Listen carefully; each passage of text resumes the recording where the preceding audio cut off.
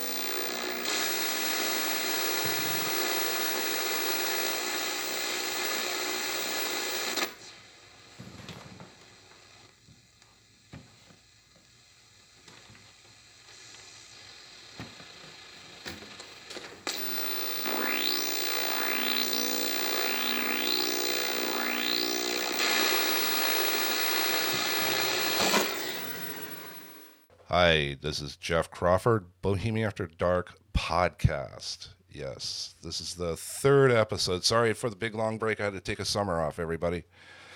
So, Ben Minot, Thrillhammer, friends of musicians in Portland, and we're going to talk about his backstory, Thrillhammer, and Chris Newman.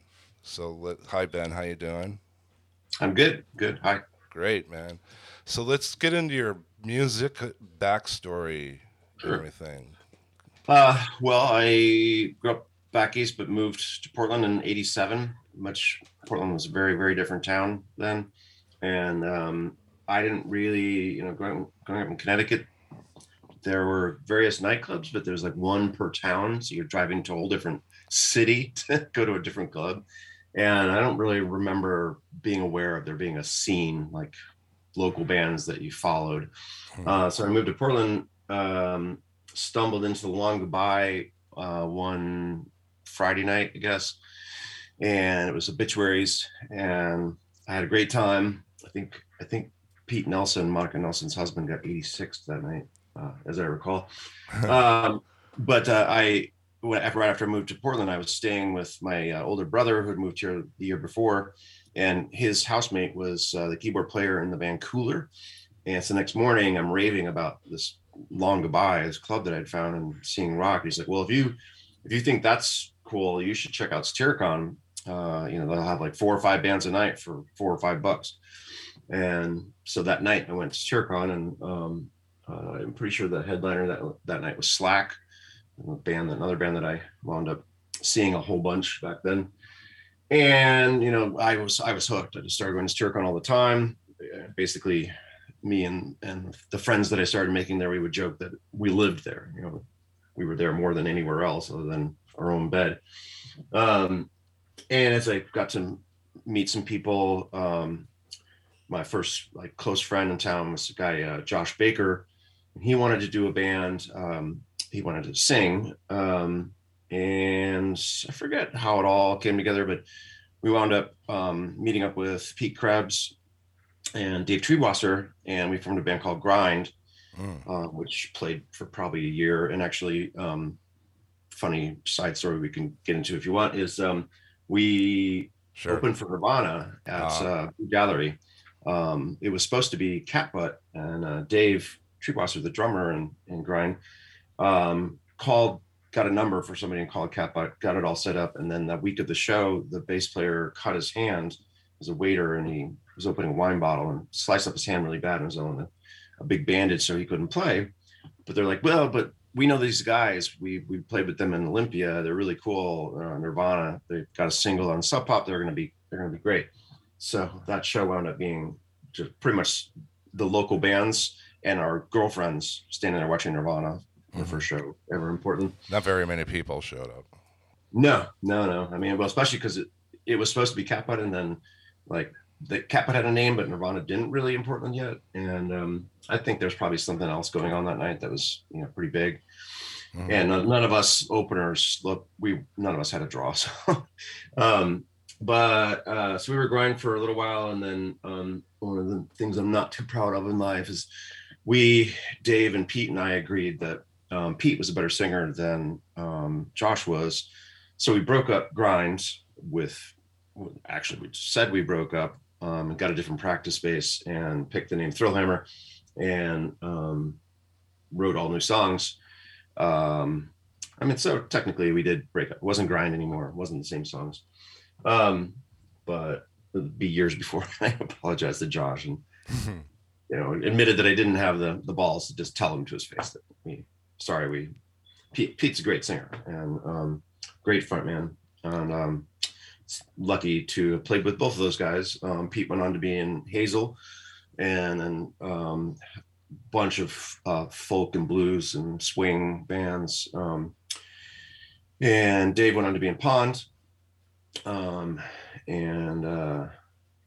Thrillhammer did one tour down the coast that I booked myself, and broke up on tour.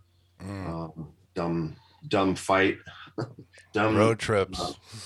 Dumb kind of annoying guy that we agreed to let be our roadie You know, he never really did much roadieing. He just kind of came with us and didn't have any money and didn't really have a plan, and got really drunk on the free booze at one of the bars and got in a fight with Dave. And then Pete's like, that's it. I don't feel like I don't feel like we fit together, which, you know, crushed me.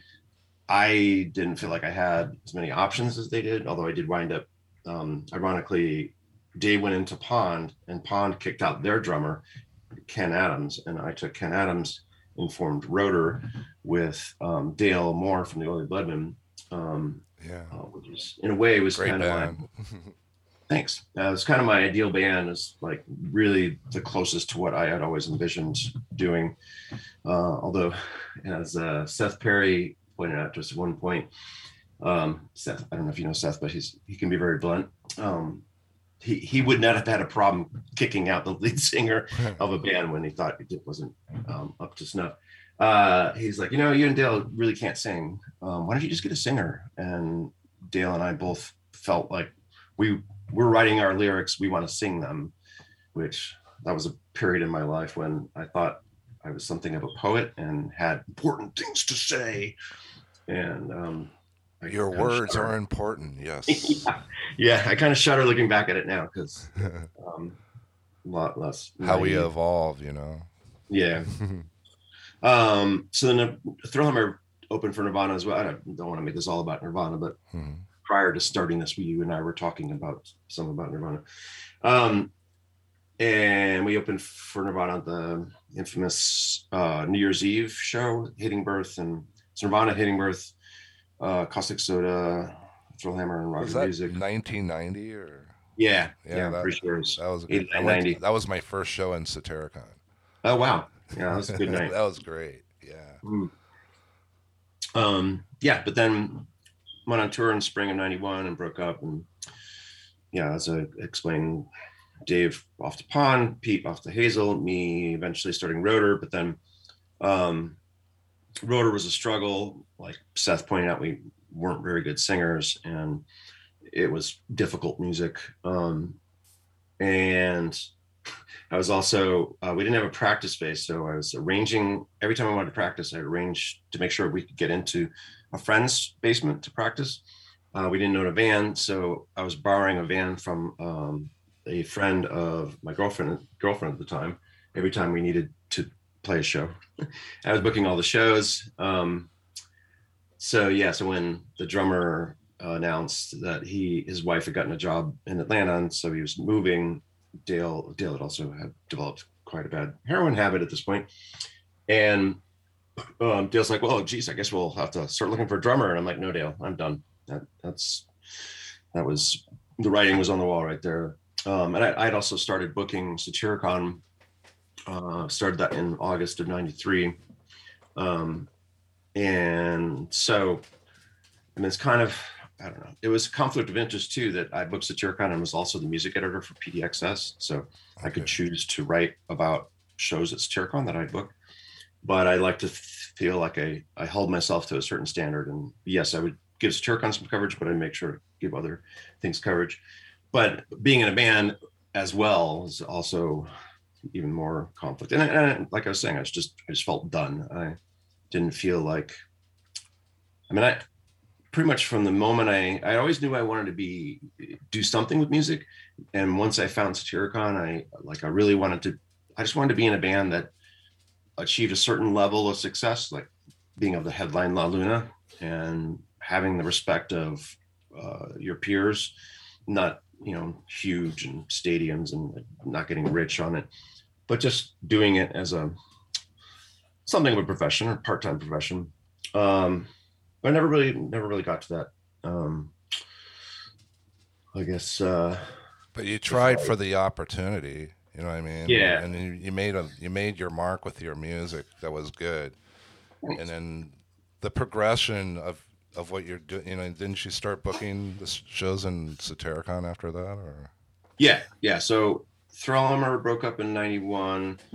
Rotor probably later that year or early in '92. Played for a couple years. I feel like we broke up I thought we broke up in the fall of '93 after we recorded at Smegma Studios, but actually I think I have an X-ray tape that Dean Fletcher recorded, which I think was in '94. So maybe it was fall of '94 we broke up. And I started booking in August of '93, so there was a little bit of overlap there. But once I was fully up to speed on the booking, I was the other side of the music, no longer interested in playing. And it's interesting though, like having played music gave me a different perspective than I think a lot of bookers would have. And then booking, I feel like anybody who's in a band that really wants to be serious should do some booking as well, because it's a different perspective, and you can get tunnel vision if you only think about it from one point of view. Never really worked for a record company, but I did take bands in the studio and engineer them. I was working for Concert Sound prior to starting at Satyricon, just doing the concert load-ins and load-outs, and started learning how to do sound, and then was doing sound at Satyricon when George asked me to cover the booking I was just going to cover it for a month while he was in Greece, but he came back and was like, well, you want to keep doing it? I'm like, sure. Wow, cool. So I wound up doing it for 6 years. Wow, you did it for 6 years at Satyricon? I didn't know that. Wow. Yeah. A little under 6 years. I started in August of '93 and left at the end of March of '99. Kind of changed a lot over those years. For one thing, when I started, I'd just go in and stand behind the bar in the middle of the day and check the messages on the cassette cassette answering machine. Yeah. And everything was, handwritten notes, and just call people and return messages, and people knew that I was there at a certain time, so I'd get calls. Generally a lot of local bands is like, put me on something. I learned fairly quickly to put the onus back on the musicians and say, put together a bill and I will judge it and determine whether I feel comfortable. I feel like that can handle a Friday or Saturday. I definitely got some guff over the years from musicians who thought I held them back intentionally by not just giving them the Saturday that they so righteously deserved. But if you have a draw, you can draw it in on a Wednesday too, Yeah, exactly. Right. It's like a restaurant, I will give, if it's not super packed on a Wednesday, still I can adjust in my mind, or I could back then anyway.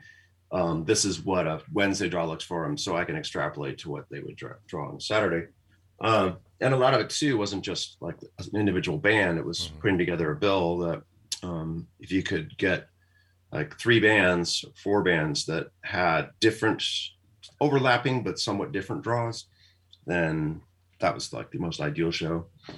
So I put the onus back on them and say, you get something together. And then there were, a dozen, 2 dozen, probably just a dozen bands in Portland over those 6 years. They'd come and go that had demonstrated that they could carry a Friday or Saturday. And so it was always like, put the touring, the booking agent avails in place. They're usually calling months in advance, and try and get those locked down, and then fill in the other Fridays and Saturdays with your ringers, your local ringers, and then just fill it in from there. But as much as if the bands can, once you lay out the basic important slots and the bands just fill it in, that's less work for me.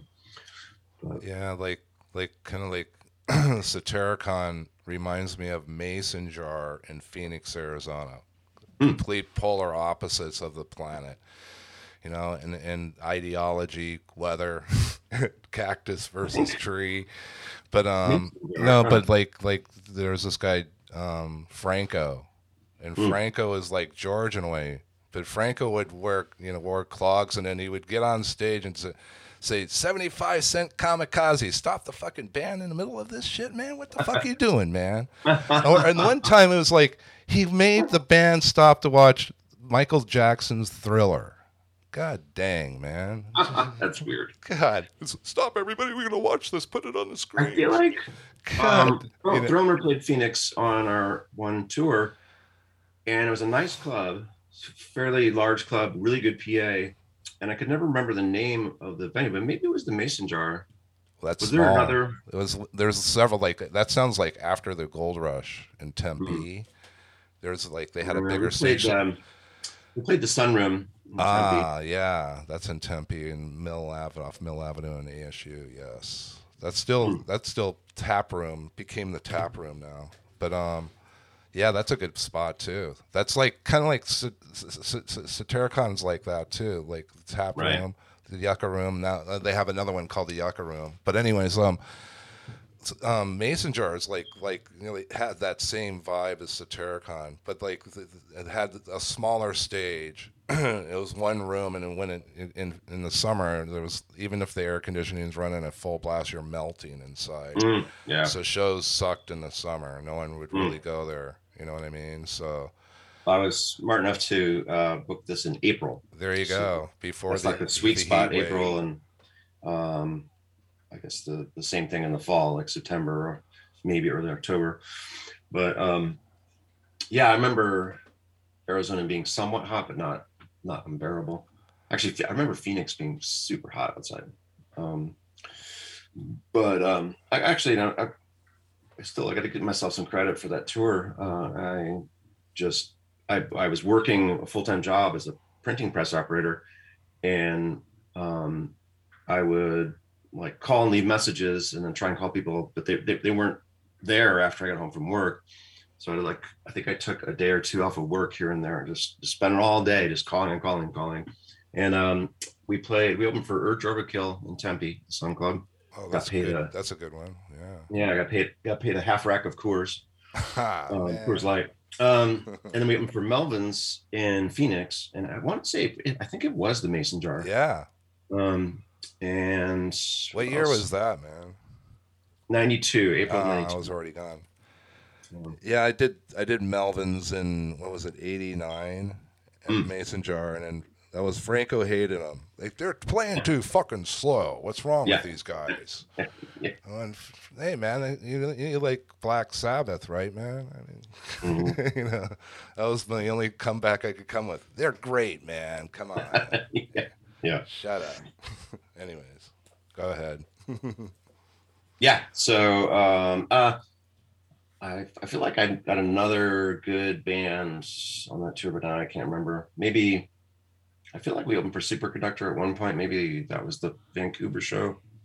And then we had a kind of friendship with Steel Pole Bathtub, crashed at their this is the Boner Records office. Would crash in their office often when we went down there. And in fact, actually, it was Mike Moraski from Steel Pole that got Thrillhammer hooked up with Rough Trade Germany. Oh, great! The second shitty thing that I did in my life. Why is that?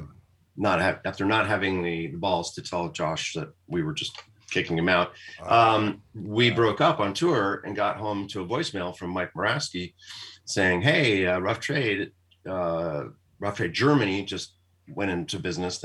They're looking for American bands, and I was going to give him your name, but I heard you broke up." And so I talked to Pete and Dave, and we agreed that we would lie and say that we worked things out. We're not going to play much.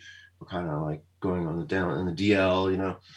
And so we kept taking shows for the next year or so, maybe 2 or 3 shows over the course of a year, to give the illusion of still being a band, and took their $1,500. And I flew Steve Albini out from Chicago and took him to Dogfish Records in Newburgh and recorded with Albini, which was simultaneously really great, one of the greatest musical experiences of my life, and also kind of sad. And I was such a silly little sycophant.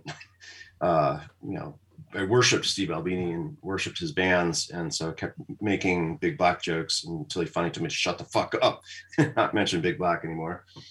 Meanwhile, Dave Treewasser had gone. He was a molecular biologist, or some sort of biologist, had a science degree, and he and Albini wound up talking about chemistry the whole time, just totally geeking out on chemistry. Lost in the terminology, what they're talking about. Like, yeah. Thank you. So I'm another doubly language. hurt. Like, he tells me to shut up, and then he's sitting there just gabbing away with my drummer. But Pete, I feel like Pete was just like, yeah, let's just get this over with. And, but we got a document of that band, and I think it's a good album. Back in 2012, Denny Swafford from Cavity Search hit me up to re-release it. I'm doing air quotes right now. He said re-release it, and then of course when we talked, it didn't actually mean press it again, like make vinyl or CDs. He meant sign a contract so that I can then put this up on 30 some download sites all over the world, and give you some tiny percent. I don't know, maybe it's a good percentage deal, but I never saw anything from it.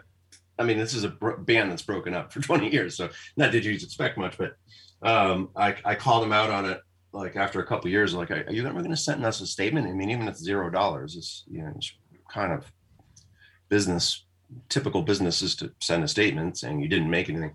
And he sent me a check for $10, which I think I asked Dave and Pete if they wanted their $3.33, and they said, nah, don't worry about it. Wow, what a drag. Yeah. Jeez.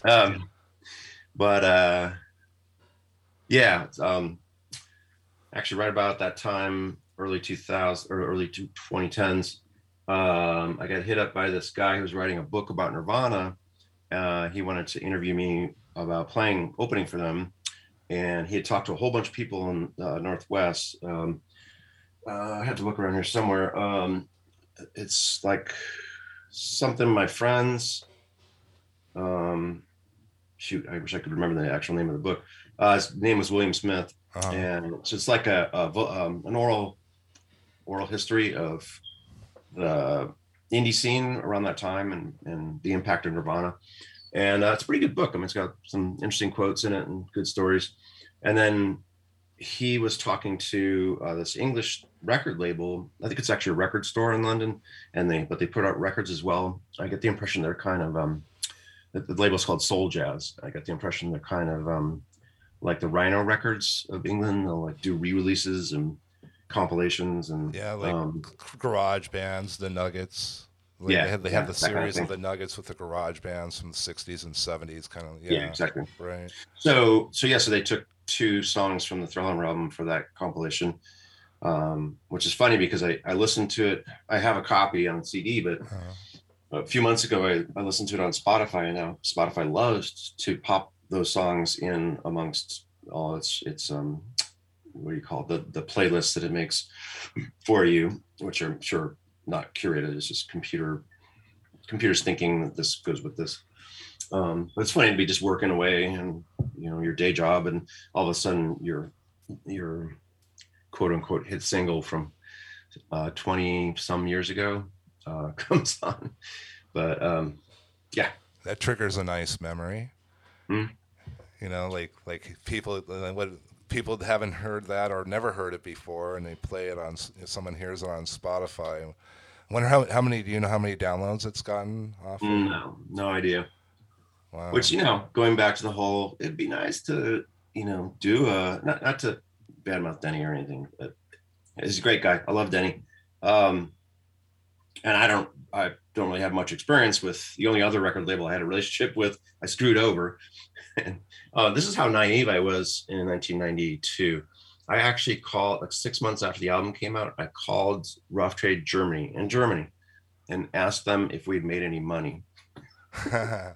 It's like I feel like it was like 30 seconds of silence. And he's like, you took our money knowing full well that you weren't a band anymore and recorded something that if you don't support this, nobody is going to buy it.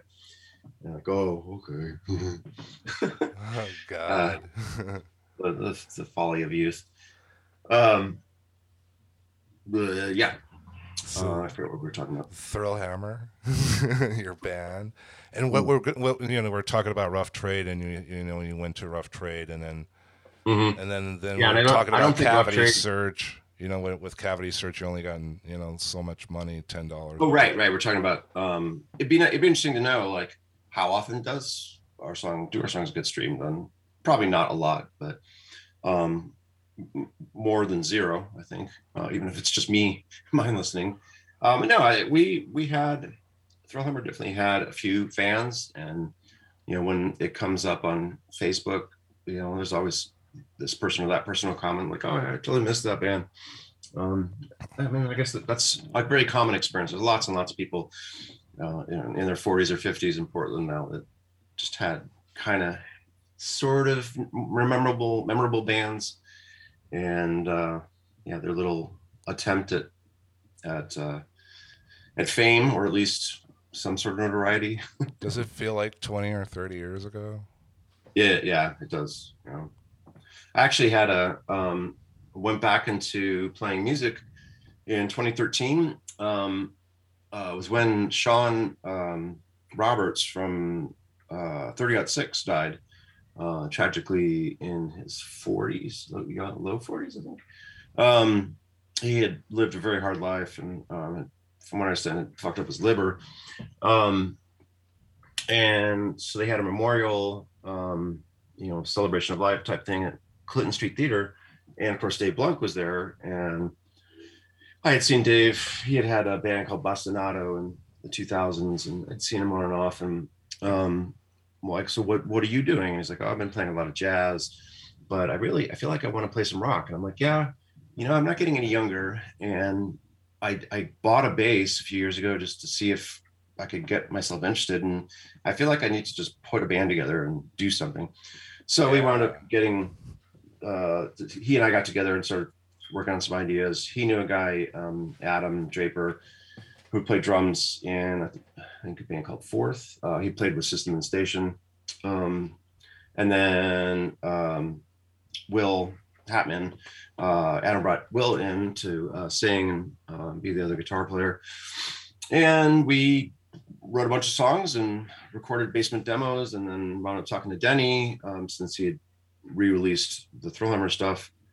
I feel like it was kind of important to us to have a 90s imprint on the release, like someone saying this, we identify with this stable, the Cavity Search stable. I mean, Dave's a great guy, Dave Blunt. Yeah. I mean, 30-06, right?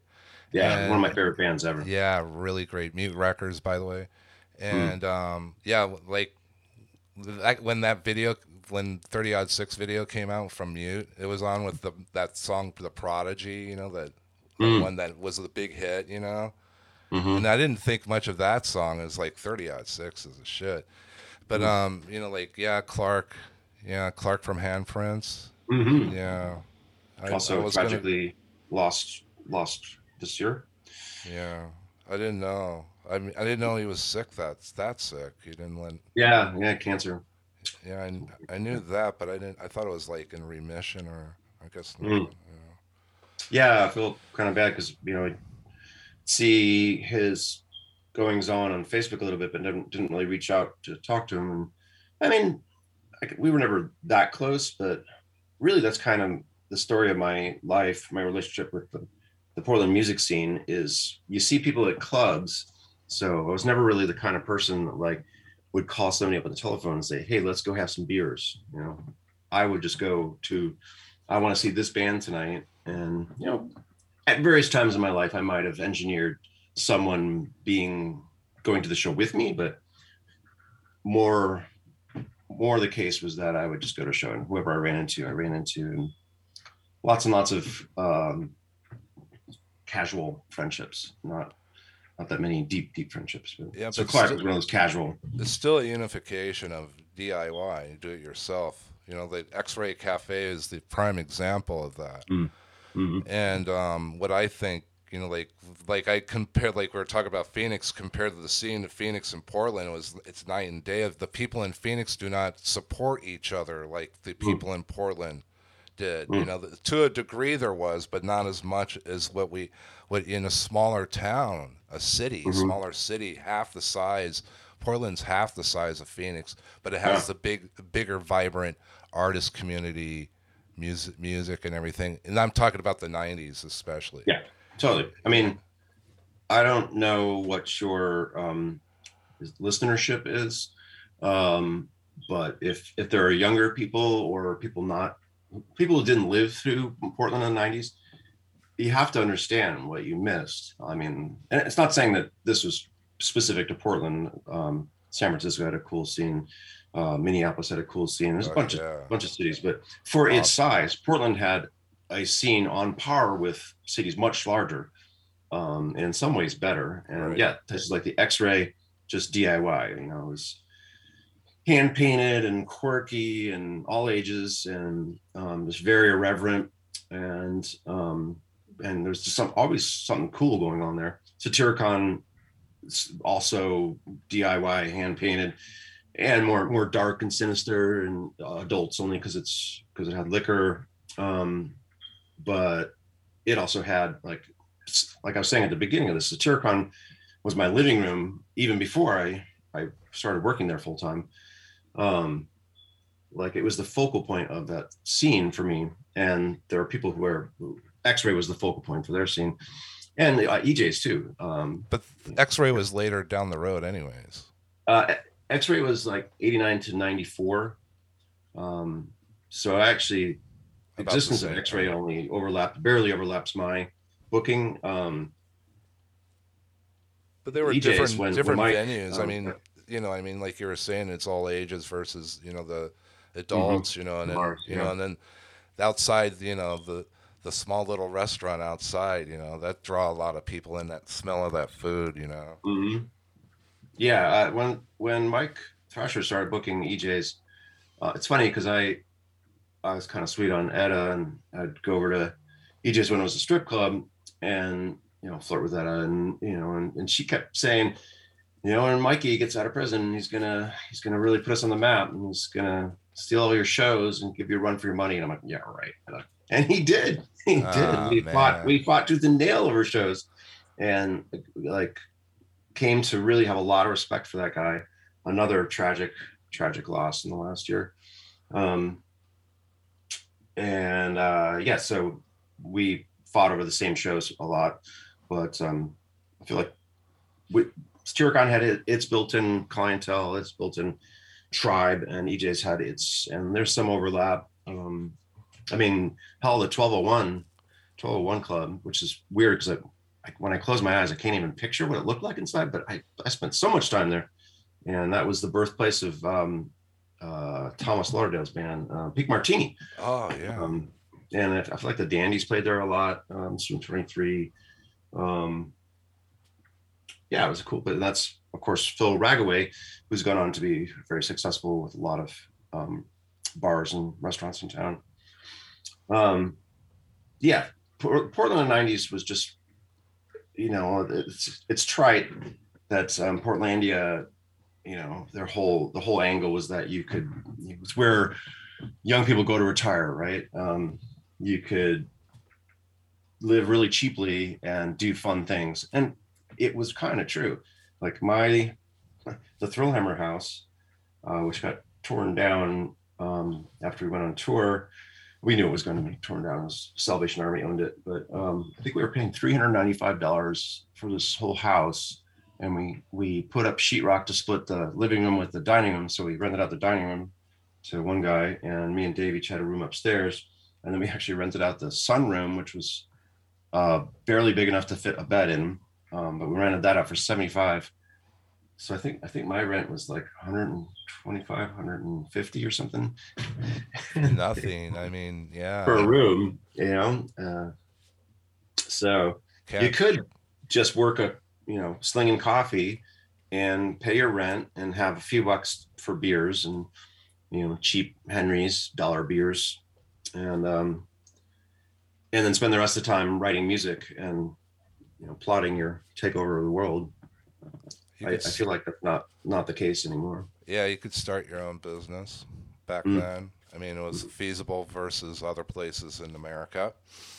And I mean, I was able to get an office, start my business, and make it thrive versus like if I was in Salt Lake City, I would probably have difficulty. Right. And that's the beauty of it, like it's good to remember all these things and everything. And yeah, it's good to remember them. On the other hand, it's bittersweet because that all really kind of died in the 2000s.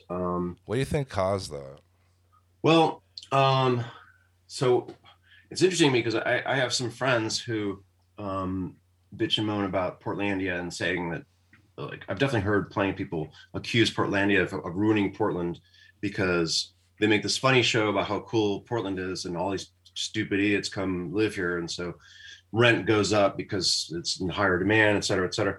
But really, this dawned on me a few years back, quite a few years back now, probably, but really, the musicians and the bookers and the artists and all the people doing cool shit in the 90s, we ruined it because we made it really fucking cool. And all these people coming through on tour, we told them it's super cheap here. You can live on nothing and create. So there was already the influx was already in pretty high gear. And yeah, it might have ratcheted up a few notches in the 2000s, but I also feel like, and this might be a little bit of crotchety old man yelling at the kids to get off my lawn, but I feel like we reached a plateau of creative music. And, this really could just be my tainted view of it, because when I quit Satirica and I dropped out of the rock scene altogether, I had been ramping up into interest in esoteric electronic stuff, and my whole world became online, and didn't really pay attention to rock in the 2000s. But I feel like it what really took over was not formulaic, but rigid adherence to certain genres, like the rockabilly thing, or the garage band, or the spiky hair punk rock. You had to be punk rock, but you had to do it in this particular fashion, which was about as much about how you look as what you're playing. And I just feel like there was a bunch of bands like that, and it became, you're having a show of this tribe this night and a show of this tribe this night. Whereas back in the late 80s, you'd wind up with weird combinations, like Untouchable Crew on a show with Poison Idea. I don't know if that ever happened, but actually probably at Mayor's Ball, they probably played the same stage. It just felt like there was fewer bands in the late 80s and early 90s, so you couldn't pick and choose, and you just put together, everyone went to see all the bands. But by 10 years later, late 90s, early 2000s, it was much more rigidly, tribal lines were drawn more rigidly, I feel like. But again, it could just be my aging viewpoint, and probably right, because the influx of people moving in towards I remember I was going to buy a house in the 95, and then like people were moving in really a lot, and it just like they didn't have any way to control the influx of people wanting to buy a house, offering cash, seller's market. Right. Boom. Yeah. Like, I'll offer you double of what that guy, and then suddenly the neighbor finds out, like, I'm going to sell my house. Yeah. Like I can get 30, 40,000 more than I'm getting right now. I mean, I was looking at a house that was 30,000, and then I just like, okay, I'll wait a month. And then that thing sold for 100,000. Jesus. And this is 1995. Yeah. And then, wow, that's amazing. That. Well, you said you live in Los Angeles now. I'll tell you, it's that way and then some right now, and has been pretty steady for the last few years. I've heard crazy things like people just, all cash, or here's 50,000 on top of it. Yeah. I mean, I was waiving looking inspections. Like, we don't care, buy it sight unseen. Last year, Jennifer and I, my wife, looking at a place in Desert Hot Springs, which has natural aquifers, cold and the mineral waters. I have arthritis. I'm old. Anyways, and then so hey, yeah, Palm Springs. And then in Palm Springs you can't own your land. It's on an Indian reservation. So in Joshua Tree is Yucca Valley and Landers and 29 Palms. That's the high desert, low deserts, because of the fault line right there.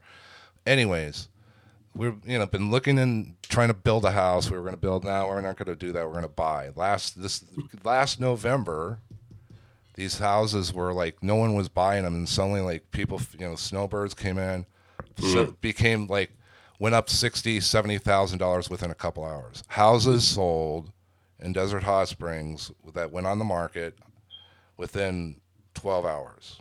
Yeah. And they have 20, 30 bids. There's like no freaking way I can compete against that. Like, fuck that. I'm out until they, I'm not going to tell where the new market is. Yeah. I'm on podcast. You got to go someplace not desirable. Yeah. But even then, because of Coachella, and then it doesn't matter. Like Coachella is like the biggest super rock event of the century, I guess. Like it's like, and then every year, and then they have a country one now too, and then all the casinos are all around there now. All these casinos right on the 10 there, in Palm Springs, and they have shows. It's like a big concerts, 24/7, 360 days a year. But that Coachella is like that's what people then when that happens, that's like 2 weekends. They have 6 days altogether. And then after that, they have the Stagecoach Festival, which is part of the same thing. And then that's another 2 weekends. So, like, people flock to that, and then they, Airbnb. There's no residential living there, really. It's all Airbnb rented. So that's like... I would flee. So, like... Instead of flocking to it, I'm fleeing. People getting out of LA, you know what I mean? Because of the COVID and everything, the cost of living. I want, like this is my chance to get the fuck out of here, And so then they get out there, and I think right now, like I see an influx of the prices going down because like living in Joshua Tree is 45-minute drive to the Interstate 10. Okay, so like if you're into driving to work every day like that, good for you. But the majority of people don't want to do that. They move there and then they like, fuck, I can't, there's nothing here. You know what I mean? Yeah. I want to get out. And then they have to drive 45 minutes just to get to town. That's why Desert Hot Springs was building up, because it's like Palm Springs right off the 10. Whenever you have a freeway right next to it, you're going to have a lot of buildup. You know that. So like that's like, and then that's like the last, all these no man lands, like are being sold like 5 acres for $100,000, like 3 years ago. That was $10,000-$15,000. You know what I mean? Right. So it's not people moving away. I think more people are moving in. I think in Los Angeles it's just going to be for the wealthy because they have rent stabilization ordinance here, where if you want to rent, and it goes up to 3 to 6% a year. That's the rent stabilization ordinance that's made in 1983, and then they need to update it. It's almost 40 years old, right? So like you add that 10 years, that 3 to 6%, that's 30 to 60% increase in rent, and then I'm making $15 an hour working at Jack in the Box or whatever, you know what I mean? I can't afford that. So that's why, it's forcing the people out, the poor out. And I think that's what's going across America, like even with Seattle, Portland, Austin, Miami, these desirable places. It's unfortunate Portland, like you were talking about, became very desirable, which is good in a sense, but then it's bad in another because there's no respect of the people that live there, that live there for a real long time. Again, I'm not sure how big your listenership is, but let me say publicly, Portland's done. Don't move here. It sucks. They shoot at you. Well, our listenerships are, like we get about on this one, I'm about 3,000 to 4,000 downloads a month, so it's not too bad. Awesome. So that's 3,000 or 4,000 people that hopefully won't move here. Yeah, thank you. Don't. It's bad roads. It rains all the time. I remember one year it rained the whole year. Okay, you don't really want to live that. I mean, Dave Nash moved from Phoenix to Portland and was there for the winter. Like, I can't handle it. It's too cold. Go bye. Vamos. The wet cold gets into your bones. Yeah, if you have arthritis, not good. But anyways, I love the area myself. But I just I kind of like the tropics. If I had it my way, I'd live on an island. I would say that Portland still has, although the pandemic did hurt the foodie restaurant bar scene a great deal, but it's very foodie oriented city. So if that floats your boat, and hopefully you can make some decent money if you're going to move here, because if not, you're going to wind up renting a closet and working 2 jobs to pay for that. What's funny is I finally been in my house 13 years, and I have some good equity in it, and I could put it on the market and take a bunch of money out of it. And but then where do you go? Yeah, And, exactly. Then you're but in also the seller's being market. a fully remote employee, I could actually go anywhere. So I could sell my house and move to a small town and still do the same job. But I don't want to give up on Portland. You like the city. You lived there, shit, man, almost 40 years. All my casual friends are here, Exactly. even if they're not deep friends. I mean, I have some deep friendships, but my girlfriend has some family here, and I bought this house fully intending to die in it. I mean, maybe not literally in the house, croak, but maybe, or at least live my life out here. I'm making extra payments on it to pay it down, because I want to just own it free and clear, and then I just got to make enough money to pay taxes. And yeah, I did an interview with Ken Babbs of the Merry Pranksters on my other podcast, Giant Rod Podcast, and that has a big listenership. I mean, anyways, like he was talking about, like he moved in the outside of Eugene outside of Springfield in 1967, bought it outright cash for $10,000. Wow. And then he says, when I'm worried about people today, he's 87 years old now, is people getting in debt with buying houses. And when you could why do they have to buy the latest thing when they can buy something for $100? And it's like it's true. Like my dad always you got to buy your car outright. Don't ever put payments on it. Yeah. But anyways, switch the subjects here. I want to talk about people that have passed away and like Steven Spirit. I want to start with him. Steven tragically passed a week or two after the Satyricon farewell shows. Oh, that's worth calling out. We were talking earlier about how I booked Satyricon for almost 6 years in the 90s. When it closed down in 2010, I approached the current owner about booking some reunion shows, and wound up putting together 11 shows in that month. And Steve actually was co-hosted or did some speaking at one of the cabarets. The Sunday Cabaret was a big thing at Satyricon for many years. Be like themed cabaret nights with a variety of different sorts of entertainment. And Steve is a poet and a lover, and just really smart, cool guy. Played saxophone in Hating-Birth. He was a rapper too, man. He dropped dead I think he was only 50. It seems so young now because I'm 56. What happened? Congenital defect, I think, or genetic defect in his heart. Apparently he was walking from one room to another to do laundry, and he just turned off like a light, and I think he was dead before he hit the floor. So that's just a nice way to go. Quick, I guess, right? Yeah.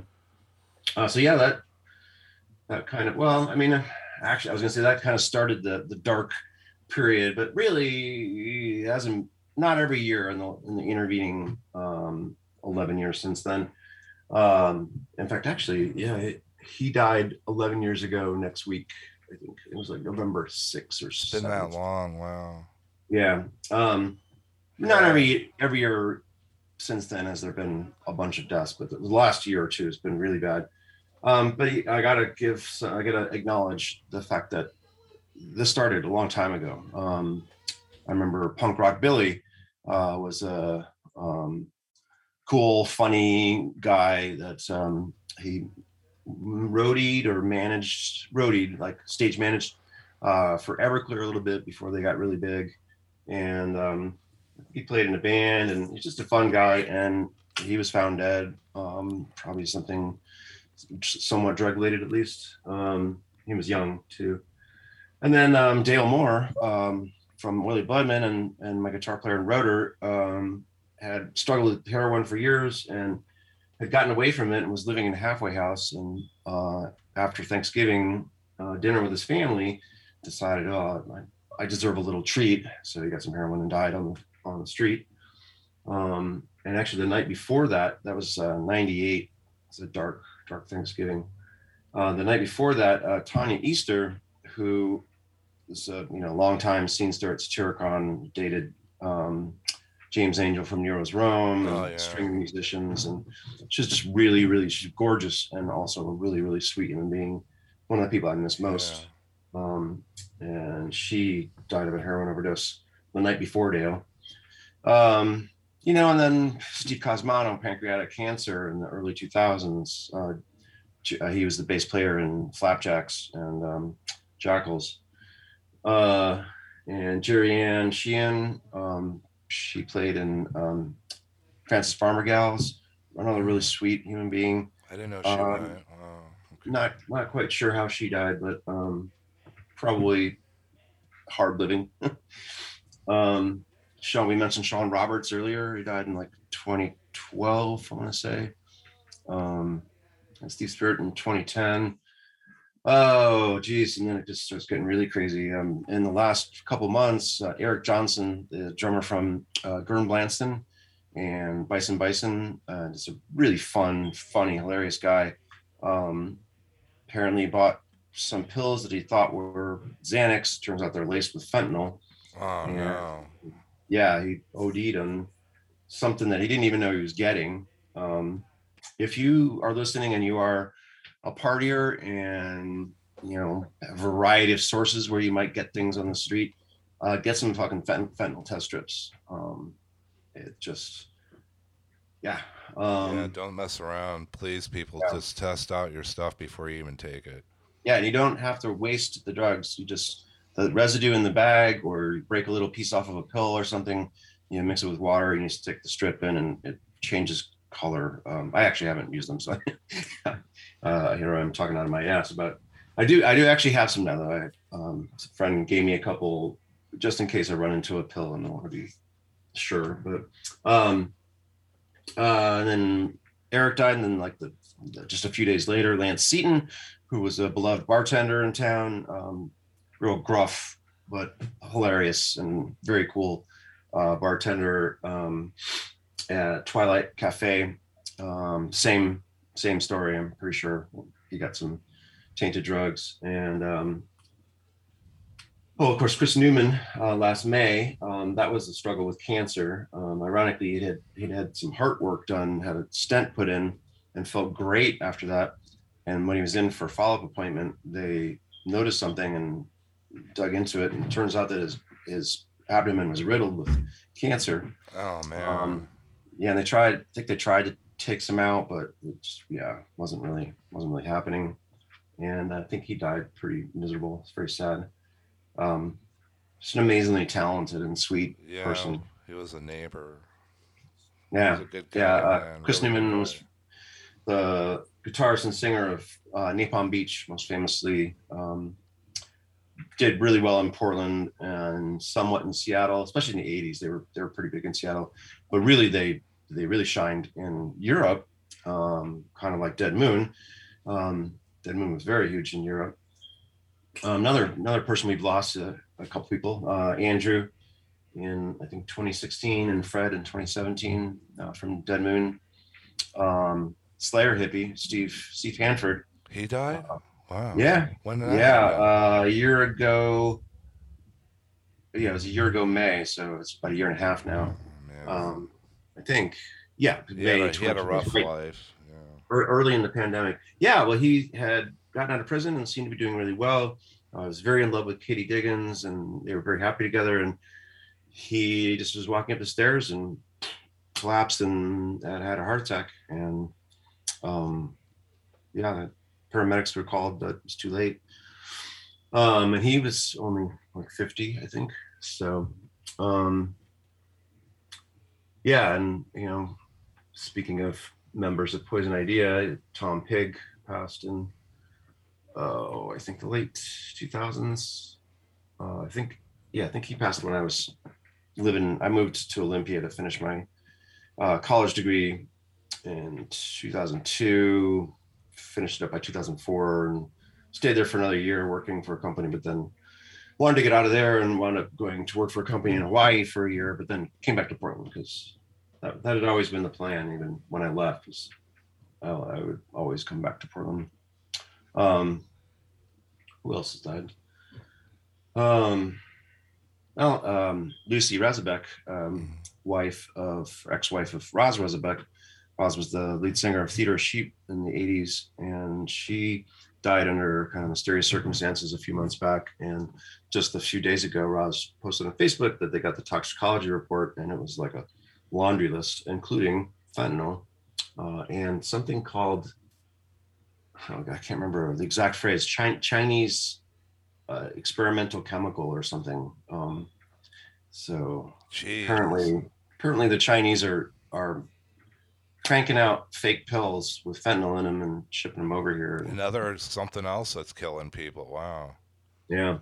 It's just, again, don't take the fentanyl. Take it tested, people. I mean, we're not advocating anything. They'll say it's Xanax, and people are like, "Oh, well, it's just a little Xanax. Just take the edge off. I won't be, I'm nervous, right?" I have a prescription for Ativan because I get anxiety attacks, panic attacks, and I'm glad that I have a prescription. I got to say the attitudes towards substances in this country are still. We've come a long way. I'm really proud to work for Weed Maps. Is working very hard to make drug laws much more reasonable and for basically to end prohibition, because it's a total abject failure. What's that? Do they work with NORML Weed Maps? I'm not sure if they work directly with NORML. They have their own and all the things I'm saying, I should say, all the things I'm saying in this interview reflect my own opinions and not those of my employer. There you go. They have a policy wing department at the company. With a lot of lawyers that are working to push referendums and proposals, and they work with the Last Prisoner Project a great deal to get people out of prison who have been ridiculously long sentences in prison for fucking pot. Like, really? For a joint. Some of it's just for get over joint, this life sentence. Right now. I mean, you're not going to fix anybody, even if it's like, I think meth is pretty bad and people get crazy, and I've tried it in the past and I didn't like it, and but just trying to like use a bully stick to make people not want to do it's not going to work. You need to work with people and help them get past the thing that's driving them to do that. But incarceration doesn't work. The drug war is dead. I mean, since Nixon, and it was Nixon trying to get back. Basically, Timothy Leary was running against Nixon. That's why he did this. Yeah. The bottom line, I did a whole podcast on that. A lot of racism too. Yes. A lot of racism. I mean, the drug laws have been very clearly, egregiously applied disproportionately to people of color. Definitely. Yeah. And they deserve reparation from that, just from the drug war. But I'm not talking about, they should be able to have businesses like first in line for the cannabis businesses and then they should not be tax exempt for a certain period at least, so they can make money. You know what I mean? So I don't know if you've seen the documentary 13th. No, I haven't. No. 13 or 13th. It's about the 13th Amendment. And just long history of racist drug laws and how marijuana is a part of Negro culture, black culture, going back a long time, and and how the drug war since the beginning of cannabis, like when they were with the New York jazz musicians, black jazz musicians influencing white women to smoke marijuana, and then reefer madness. And then that was the 30s, and then the story, like DuPont, trying to put nylon out and trying to crush hemp completely out, So and that and I'm not going to remember his name. The head of the drug commission, the drug czar, the first one, think of his name. Yeah, he was just a total asshole and like really ruined a lot of lives. Yeah, I can't recommend the movie The 13th enough. It's just really well put together documentary, very nicely made, and just devastating. Like your jaw just drops farther and farther and farther. You know, I knew some of that stuff, but when you string it all together, yeah, we should be fucking ashamed of ourselves. And we learn from that moving forward. You know, like it's unification versus division. Duality goes nowhere. Yep. And unification of a human species. This is what I talk about on Giant Rod Podcast, a lot of this stuff, and talk about grief and death. And basically, like people seeing that everything's divided. You know, like the Trumpsters are only 3.8% of the voting population, of the population as a whole, not the voting population. And then if you look at the rest of the country, are not like this. But if you let people like this take a foothold in our country and have the media portraying it as the majority, like we were talking about, how the media portrays things and exaggerates the exaggeration and fear mongering for ratings. Oh, that guy sells papers like crazy. You know, sells papers in that note, because it's selling the television and everything. Like he was such a boon to the news business. They loved him, but yeah. Things are moving forward. You know, I see things being better than worse. You know, like humanity's going through this growth of, you know, like divisiveness, duality, and I see people are being more unified. People will see the bullshit that the media is shoving down people. Look at what's going on with Facebook. You know, like it's quickly changing the name to Meta. Oh my God. Yeah. You know what I mean?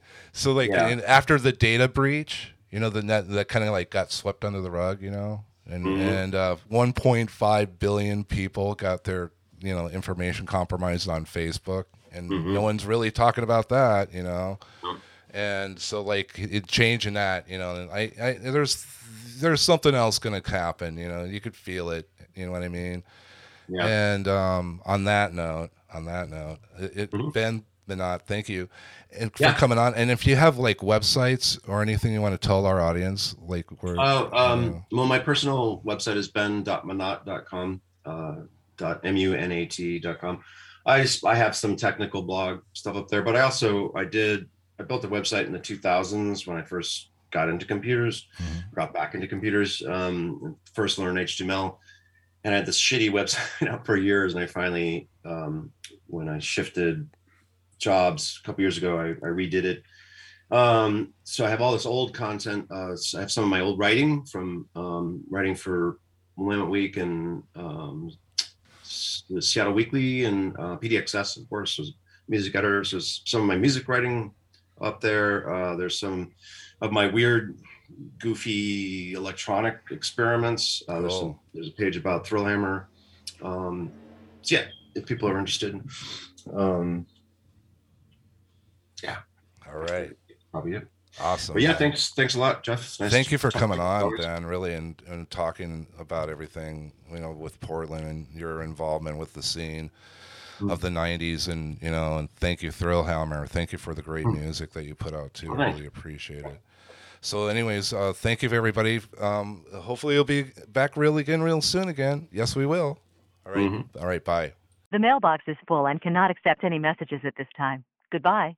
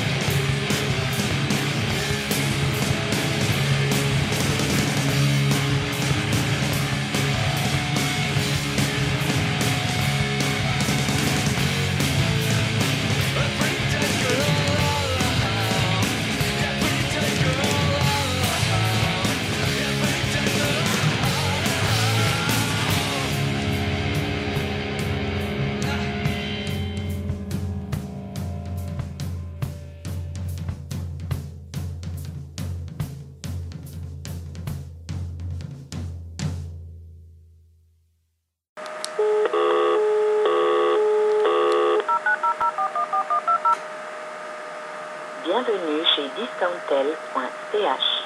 Cette destination coûte 20 centimes par minute uniquement. Vous êtes connecté avec votre correspondant. Veuillez composer le numéro souhaité.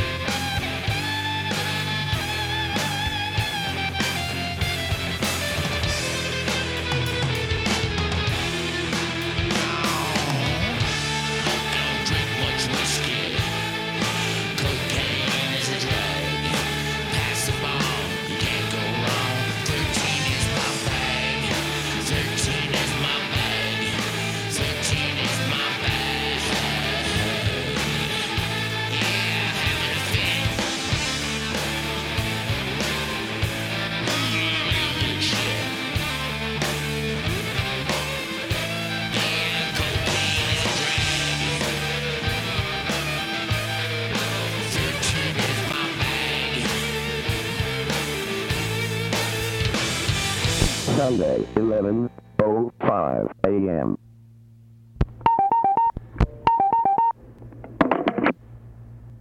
Sunday, 8:33 p.m.